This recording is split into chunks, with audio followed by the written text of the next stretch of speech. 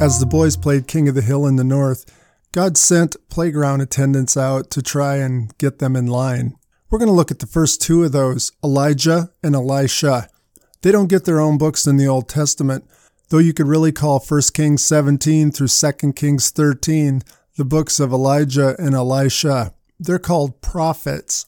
We'll be looking at 17 prophets in the Old Testament that do get their own books, so let's talk a minute about what a prophet is.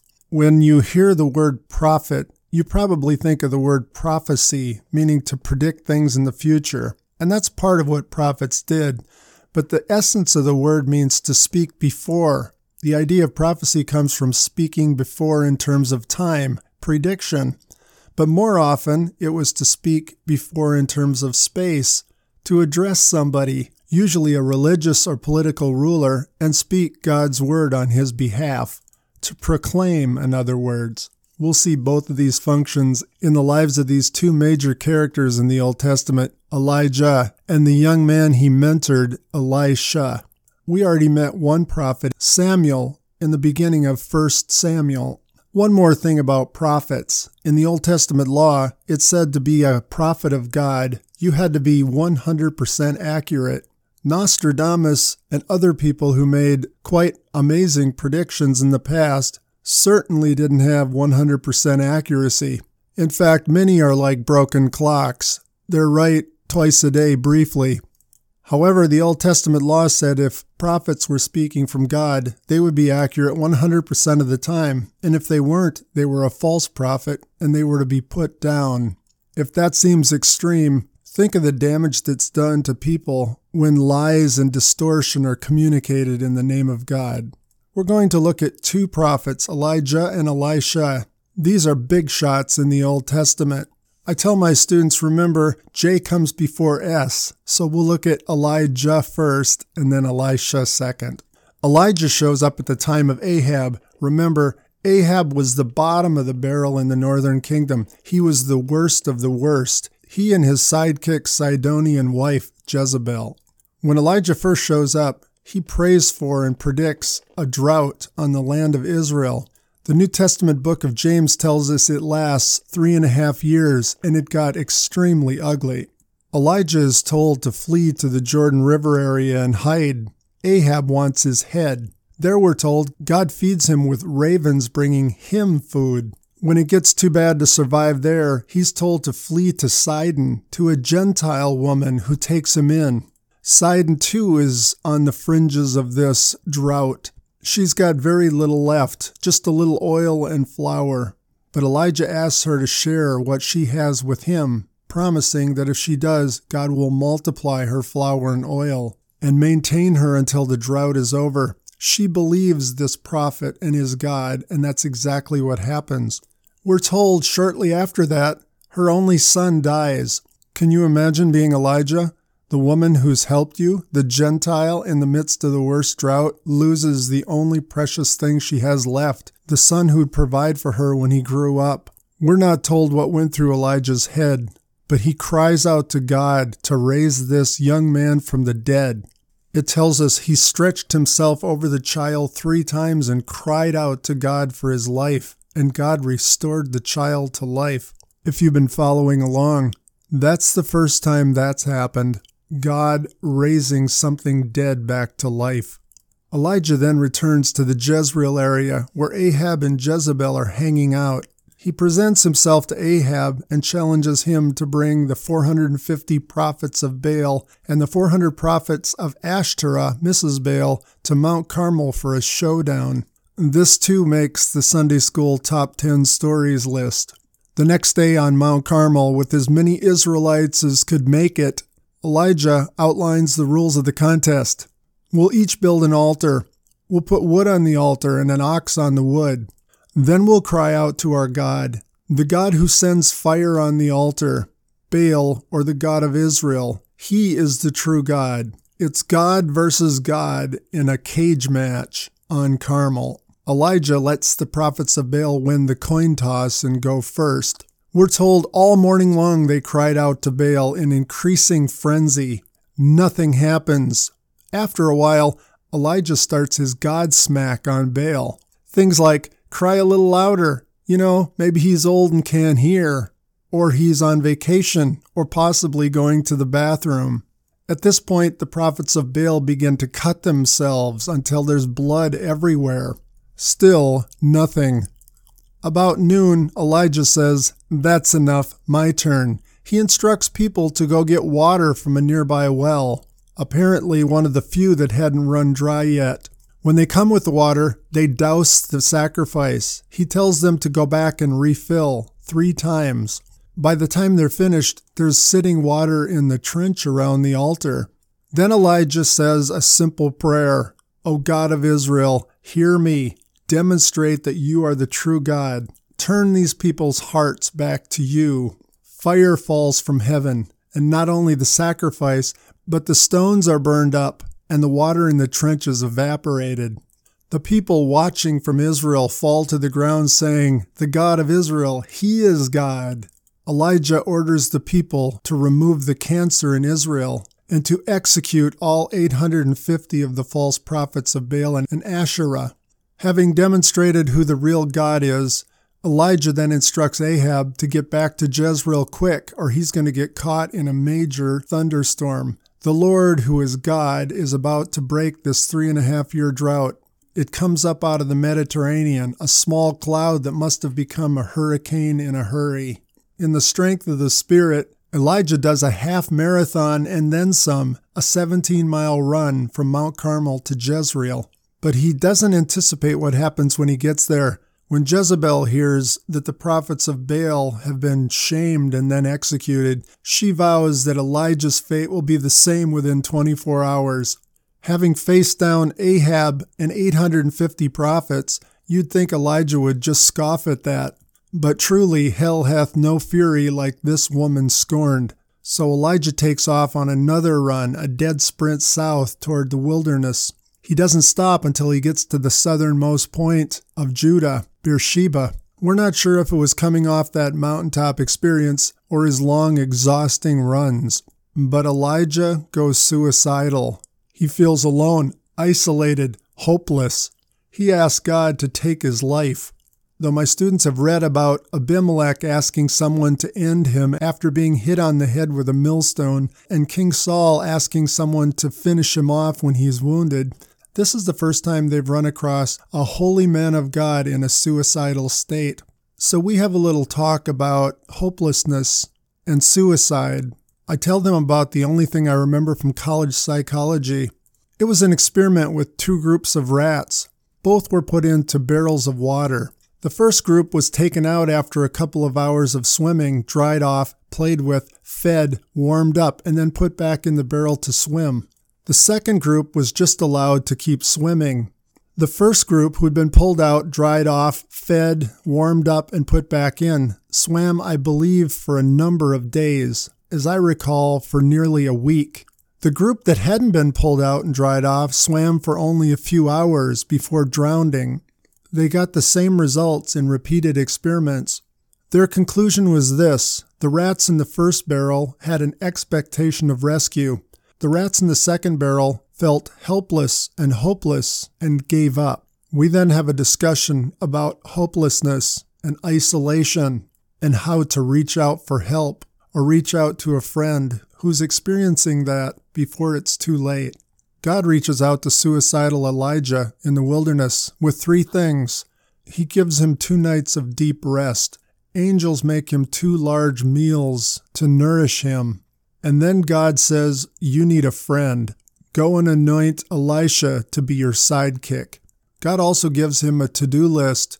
Go to Damascus and anoint Hazael, king over Aram, and Jehu, king over Israel, to do some house cleaning on the line of Ahab. On his way north, he picks up Elisha.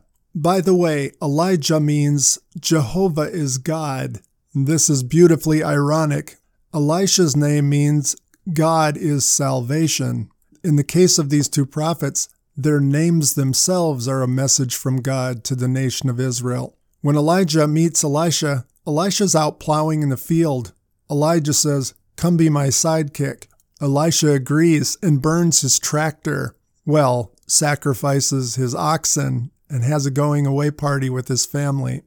With Elisha as his sidekick, we next meet Elijah in Naboth's vineyard. He's there to meet Ahab. This is the vineyard Ahab wanted for his garden. Naboth is the man Jezebel has falsely accused and has been stoned to death. Ahab's there to check out his new piece of property. Elijah confronts him. Guess what, Ahab? Dogs are going to lick up your blood at the same place they licked up Naboth's. Furthermore, every male in your family is dead meat. What happened to Jeroboam's family? That's your family's fate as well. And Jezebel gets to be puppy chow too. Elijah then shows up to Ahab's son, Ahaziah. He's the guy who fell through the roof and is sick in bed. He's the one who sends messengers to seek counsel about his prognosis from the god of Ekron. Elijah meets those messengers and says, I can answer that for you. Go back and tell your master he's dead. You should have sought counsel from the real God. It's time for Elijah to exit. He tells Elisha he's going to be leaving him soon and asks Elisha if he can do anything for him. Elisha asks for a double portion of his spirit. They walk together to the Jordan, and Elijah pulls his cloak off and strikes the water. It says the water split and they walked across. On the other side, Elijah exits. We're told God's bellboy on a chariot comes from heaven and hauls him off. While that's unique, it's not unprecedented. We skipped over this in Genesis 4 through 6. But during that time, someone else was carried off to heaven. His name was Enoch. It says there, Enoch walked with God and was no more, for God took him. We'll see when we get to the New Testament, God transports someone else off planet Earth without the process of death. And in the prophecies of our future, it sounds like God will do that again with many. But we're getting ahead of ourselves. A couple more things on Elijah before we move to Elisha. Malachi predicts that right before the Stomper would come, a forerunner would come to announce his coming. That forerunner would come in the spirit and power of Elijah. We've also mentioned in the life of Moses that Elijah was Star Trekked in with Moses to a mountain to meet Jesus as a representative of the prophets who spoke of the coming Stomper. Elijah is a big shot in the Old Testament, and he was sent to the north as a playground attendant to wake them up and turn their hearts back to the true God. Now Elisha. Elijah's mantle fell as the chariot carried him off, and Elisha picks it up. But would the power of Elijah come with it? Elisha would soon find out. He goes to the Jordan River to cross back over and strikes it with the mantle, and it divides. You'll realize that Elisha actually did do twice as many signs as Elijah. Other than Jesus in the New Testament, no other character does as many miracles as Elisha. Some of them are large, some of them seem very small and insignificant. But let's address the one that makes skeptics roll their eyes, and some even reject the God of the Old Testament. It says that shortly after Elijah left, some young lads, 42 of them, start teasing Elisha.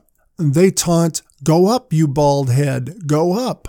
Elisha cursed them in the name of God, and 2 bears came out of the woods and mauled all 42 of these lads.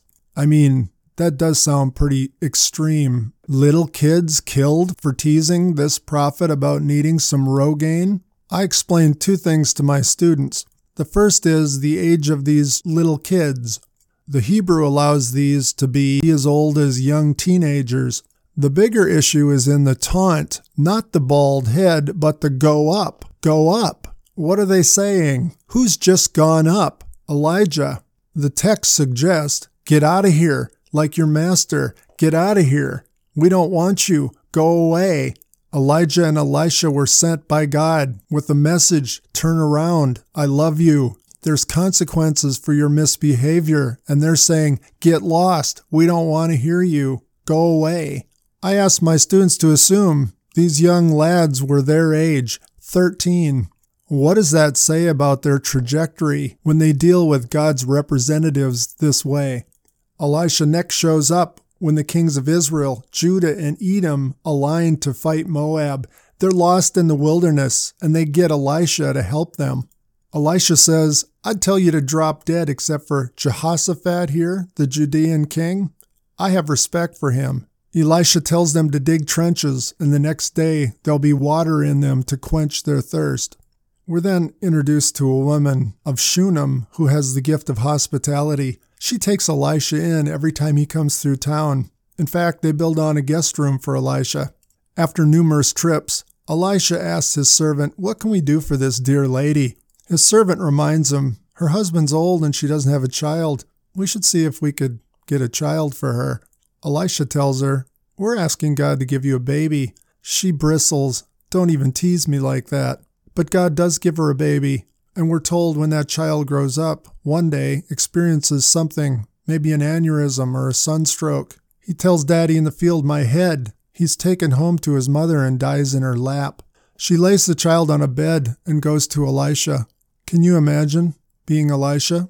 This is déjà vu to the kind widow from Sidon who loses her son. Elisha returns to her house and raises the little boy from the dead. And that's a pretty big deal. After such a big deal, his next two miracles seem rather trifle. The cook throws poisonous gourds into the stew. Elisha heals the stew so it's edible. Out with those same prophets getting wood. One of the axe heads flies off into the Jordan River. The prophet borrowed it from somebody. Elisha raises the axe head to the surface of the water.